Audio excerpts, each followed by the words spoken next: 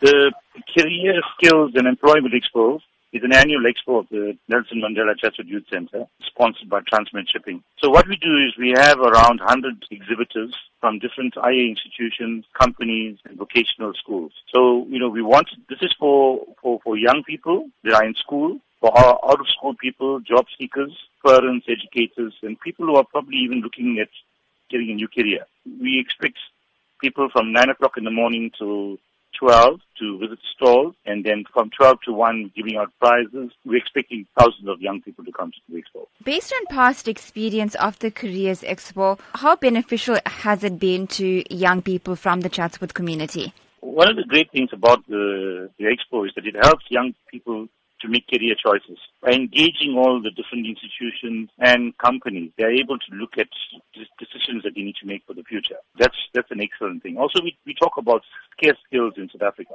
All the different things that people should be, the kind of careers that people should be looking at. And then also the job opportunities that are created by companies. They come there and they try to recruit young people into jobs or learnerships and things like that.